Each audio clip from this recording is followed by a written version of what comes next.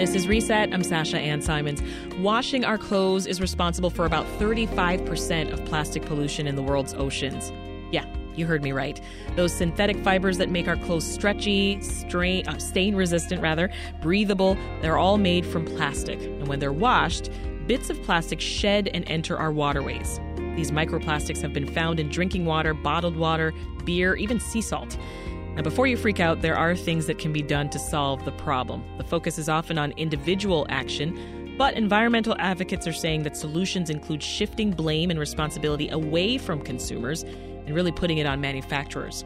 Here to discuss is Andrea Densham, Senior Strategic Advisor with Alliance for the Great Lakes. Welcome to the show. Thanks for having me today. Great to talk about this issue. And also here, Reset sustainability contributor Karen Weigert. Welcome back, Karen. Great to see you. Good to see you. So I'll start with you, Karen, because I just mentioned 35% of global pollution comes from textiles. Can we just let that sink in? Because that's big. Yeah, this is big. And I think one of the things that's important to recognize, it's also everywhere. So you mentioned foods, different kinds of things. It's in the deep sea. It's in ice. It is all over. But it's also interesting to look at what we're talking about. We're talking about microplastic. Yeah. We're talking about those little pieces that are, as Noah says, kind of the size of a sesame seed or smaller. So these are itty-bitty. Often you can't see them. And they are coming from a variety of sources. What's defined as kind of a primary source, meaning they enter our world as super teeny. Mm-hmm. A lot of that is driven by exactly what you're saying. It's clothing. It's fabric. It's about 35% of it. Are there other single contributors at this scale? Yeah, if you're looking at those microplastics that are coming into our water systems and our environment, interestingly, the one listed right after is erosion from tires. Yeah. Interesting. So, Andrea, do we have a sense then of how much of these microplastics are in the Great Lakes? Yep. We'd love to have better data, and that is always the case. And the size of it is something that I think is really important for me as I'm about to talk about how much we guess, to think about how small these pieces are, right? We're talking about less than 5 millimeters in size makes something micro. Micro is just the size. We also talk about nano, right? So right. Super small. It is estimated by the United States Geological Survey that there are 1,200,000 particles per square mile in the Great Lakes. So it sounds like a lot. It is a lot. It is an absolutely astonishing a lot. And we're also guesstimating right now that there's something like 6.5 million metric tons globally in our oceans, right? And so again, let's remember what we're talking at the beginning. That's 5 millimeters to 6.5 metric tons. And what's most important with that last stat is that has increased by more than 50% in just the last 10 years. Oh, my goodness. Walk us through how this happens, Karen. So you wash your clothes, then what? How does it end up in our lakes and oceans? So when we're talking about the fabrics part, you wash your clothes and little pieces break off in the wash from the from the fact that they're banging around in there, the chemicals, the heat. But little pieces we use the word shedding. So these little itty bitty pieces are coming off. So then they're in the water that's in your washing machine, and then they go where your wastewater goes. So in our case, they go into the Chicago region, they go to MWRD, and then they go down and they end up in the Gulf of Mexico.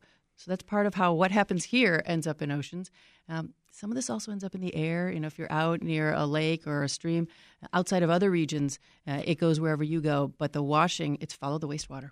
Oh, my gosh. So is it a problem of the fibers in the clothes or how they're washed? Just so we're clear. I think it starts with the question of the fibers. We're at the point now where 60% of all textiles have synthetics in them. So you really can't get away from it if you're looking at the clothing that you're wearing. It's very, very difficult. And there are all sorts of challenges with how clothes are made. So certainly there's a question of how you wash it. And there's things that can be done there in terms of actually the frequency of washing. Mm-hmm. But really, it's everywhere. And so the question is, how do we handle it when it's everywhere? You've got to ask the question of how it got there, where it goes. And then there are roles that we can play absolutely in washing differently, washing with a full cycle with all the water. Mm-hmm. But it's in there. Interesting. So can water treatment facilities stop these microplastics from getting out into the lakes and oceans, Andrea? We need to help the MWRD. And so, by the way, MWRD, our water reclamation district here in the Chicagoland area, second largest in the country, second only to LA. We do need to help support them in identifying new technology. On the solution side, cold water and line drying your clothes, those are two amazing solutions. Actually, the drying side is really, really important to this, and it can make a really substantial difference to line dry versus dry your clothes in your dryer. Mm-hmm. Not only does it reduce energy and actually improves the life of your fabric, but substantively reduces the amount of the microfibers in our air. And we can do things to our own washers and dryers. We can put filtration on them. In fact, we can require, as France has done, manufacturers to put filtration in the washer themselves, which can make a really substantial difference. And then that can help us with MWRD, right? So the more we can reduce it in our homes, the more then we can help MWRD. But we are going to need to provide them resources and really demand that there be technological advances in order to find some solutions to this. Yeah, and as we talk more about some of the individual things that we can do, how do our attitudes, Karen, toward buying and caring for clothes, talk more about how that contributes to the problem? Absolutely. And we have to start with the fact that it's nice to have a cozy fleece or those jeans that have a little extra stretch. Without a doubt, that's a part of the story. But we're also looking at a place where global production of textiles has doubled in the last 20 years. So there's an amount question that's just really, really critical. And we have to think about that as we're looking at the clothing part. And then there's when you have a piece of clothing, what can you do with it to extend its life and then to clean it in a less impactful way? It's really interesting to look at some of the questions now around fleece because it's very bumpy. Like fleece is one of those fabrics where a lot breaks off in the system, different than a smoother fabric. So there are now some recommendations to spot clean fleeces if you can. Interesting. So we know, as we talked about, that these microplastics, they harm aquatic and human life. So I want to dig into, first of all, aquatic life, right? How is it affected by the presence of the plastics? Help us understand that. Yeah, it's really actually quite devastating, both for aquatic life being fish as well as seabirds. And think of our dear friends Moni, the wonderful little beautiful seabird. We now sounds like there might be a sibling at Montrose Harbor this year, right? Which is fantastic. The seabirds and the fish are consuming the microfibers and the microplastics. It's filling them up. They think they're full, and then they often starve. We're also finding, because they're so small, especially nano, we're finding in blood, and some of the micro we're finding in the actual tissue of the fish and the birds. The biggest challenge is that if it's in their stomachs, it makes them feel full. There's also concern because, remember, what plastic is petroleum plus petrochemicals. Some of those really awful petrochemicals we just saw spill in Ohio. Those petrochemicals are really dangerous and are known to have impacts on estrogen receptors. And there's a substantial concern right now in aquatic life, both birds and fish, that it's having an impact on reproduction. And again, the reason why I bring up the lovely little bird in Montrose Harbor is that's an endangered species. And so we really care about reproduction, especially for many of those creatures that are on the endangered and threatened species list. And scientists, Karen, they're estimating that we all ingest about a credit card size worth of microplastics every week. They're still determining the exact harms of this, but do we know that we already know many plastics contain endocrine disrupting chemicals, but can you just explain what those are and just the harms that they cause, EDCs? Yeah, that's one of the really important questions that we're all looking at with the growth of plastics, and particularly with that horrible image you just shared about eating a credit card. Hey, sorry, that's what I'm here for. But as we think about the challenges of endocrine disruptors, first of all, you start with what's the endocrine system. So those are all the glands and the hormones used in the body, and it is related to the production of estrogen and testosterone people often think about, but also things like insulin or adrenaline. And so the questions and the challenges, the risks, and the many unknowns on some of this are how that disrupts the actual human system.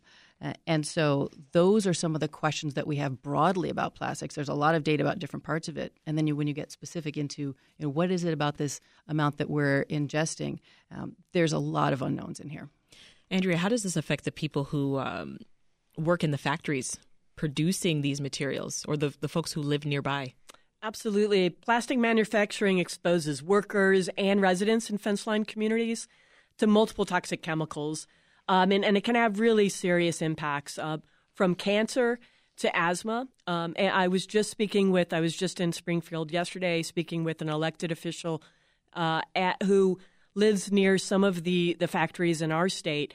And she was expressing that she can smell and feel in her chest when she walks near to some of the factories creating some of these chemicals.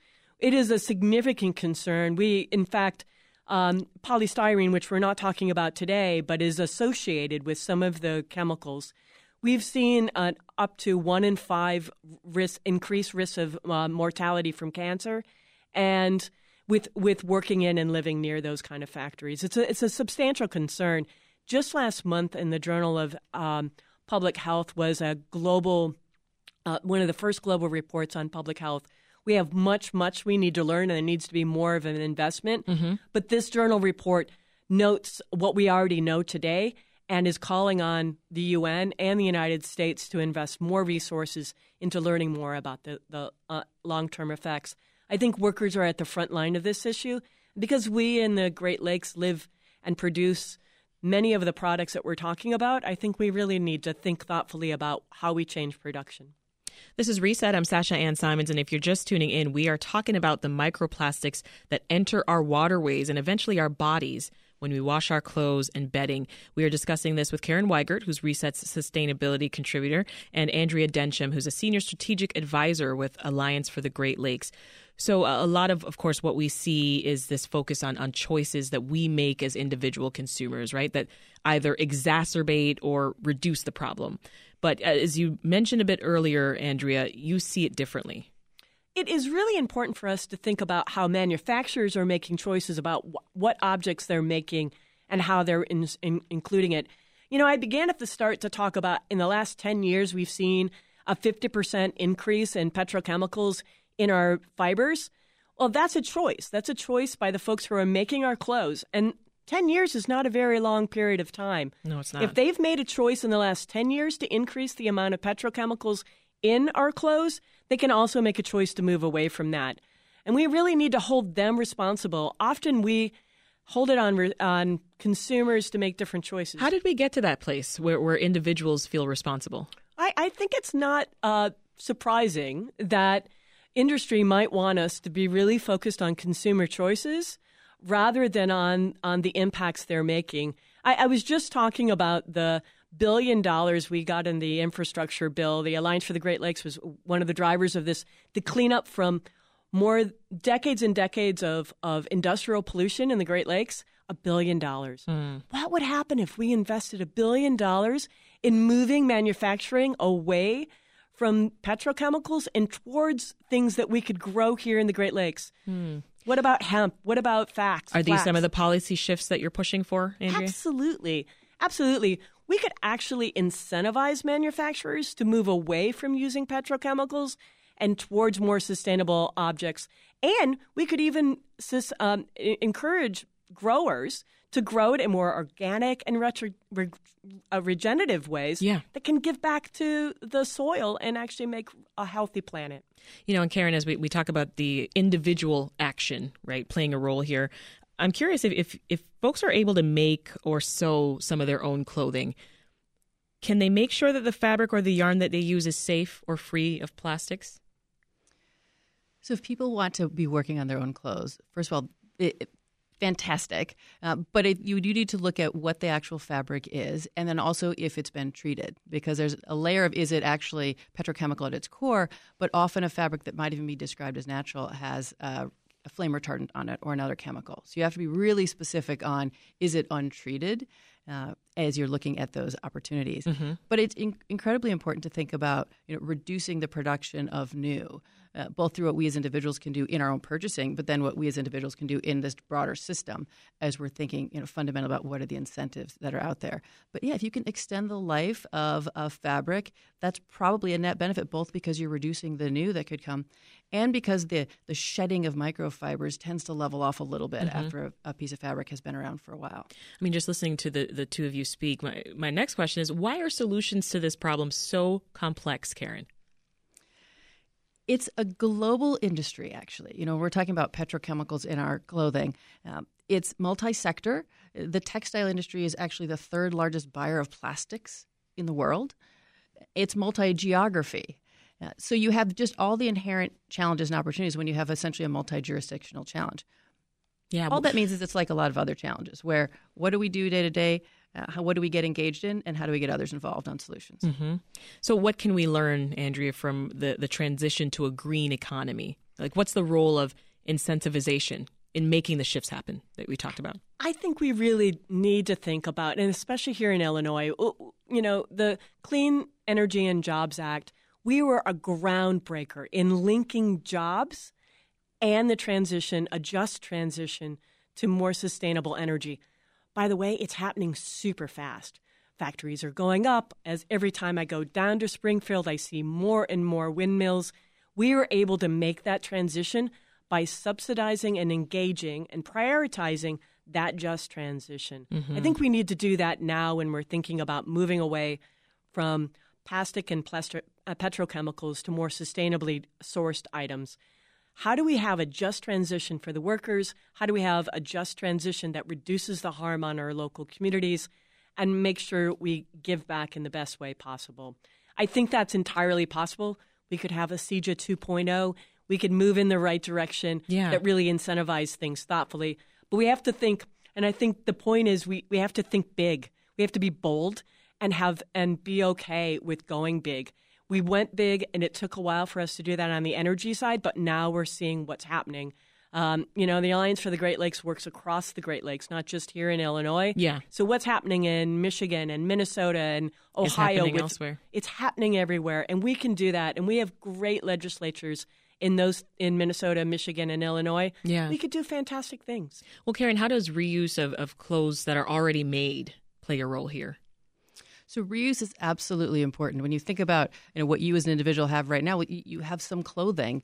How do you ensure that clothing can continue to serve you over time so that you're not adding that next purchase to this story, or you're actually able to add a thoughtful, specific purchase that can, again, last for a while with you. So I do think that reuse, or kind of extending the life, is a great way to think about what to do with what we have right now. Yeah.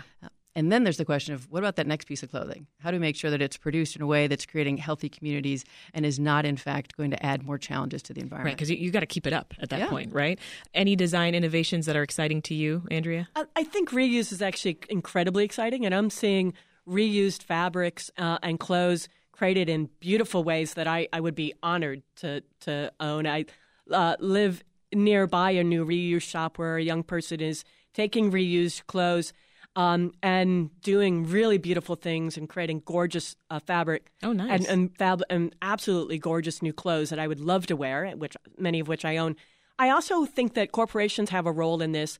Patagonia has started a reuse, as is REI. They're having times where they're bringing folks in and intergenerationally teaching people how to do things that, like my mom taught me and my brother how to fix our socks and to fix our clothes. I'm proud to say my daughter knows how to do it better than I do. And I think there is a multi-generational opportunity right now for us to do that work together. So Patagonia actually wasn't able to join us for our conversation today, but I do want to read an excerpt from a LinkedIn post from Patagonia Incorporated President Jenna Johnson talking about the company's thinking on this issue and next steps. So it says, we've been investing in microfiber research since 2015 with the goal of learning how to reduce the amount of fibers that shed from our garments and contribute to the various sources of pollution in the ocean. Through our partnership with OceanWise, we now know that washing machine conditions can significantly reduce microfiber pollution. The research shows that using gentle or low-intensity wash cycles can reduce microfiber shedding by about 70%.